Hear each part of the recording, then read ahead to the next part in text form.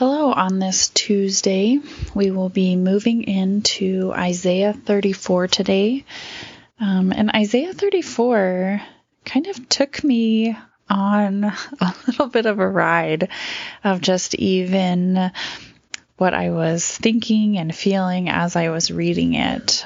So we start off, again with this chapter of high intensity, like verse 2, for the Lord is enraged against all the nations and furious against all their host.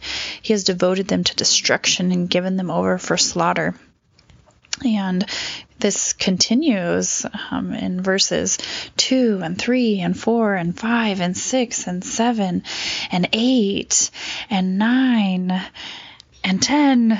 And I could even just kind of feel myself as I'm reading it, like, okay, getting like even just a little bit more and more amped up a little bit about, gosh, what is happening and the intensity that was happening. And then we move into the rest of the verses are this extensive imagery of nature.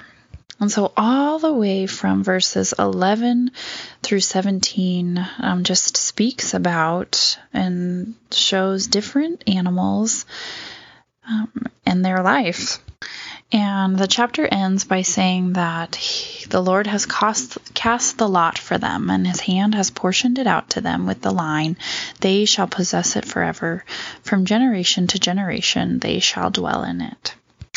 And I found this shift kind of in my angst and just build up of what was happening in the first half of this chapter, and really shifted back down into a more kind of peaceful rhythm of even just reading these verses. And it felt like just this picture of the Lord's judgment was coming into this place, and it's violent and it's described aggressively with swords, and these verses are very intense, and then moves into this place that felt even just more peaceful and calming, even reading the second half of this chapter.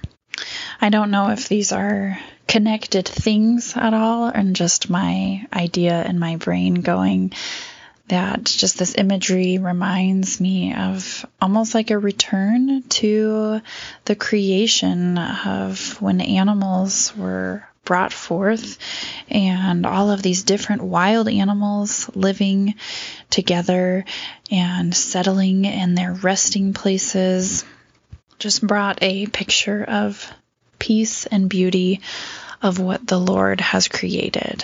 And even in this small chapter, seemingly, if I'm understanding it correctly, like his work and his justice and his righteousness that he's bringing in is bringing about beauty and peace even down into nature.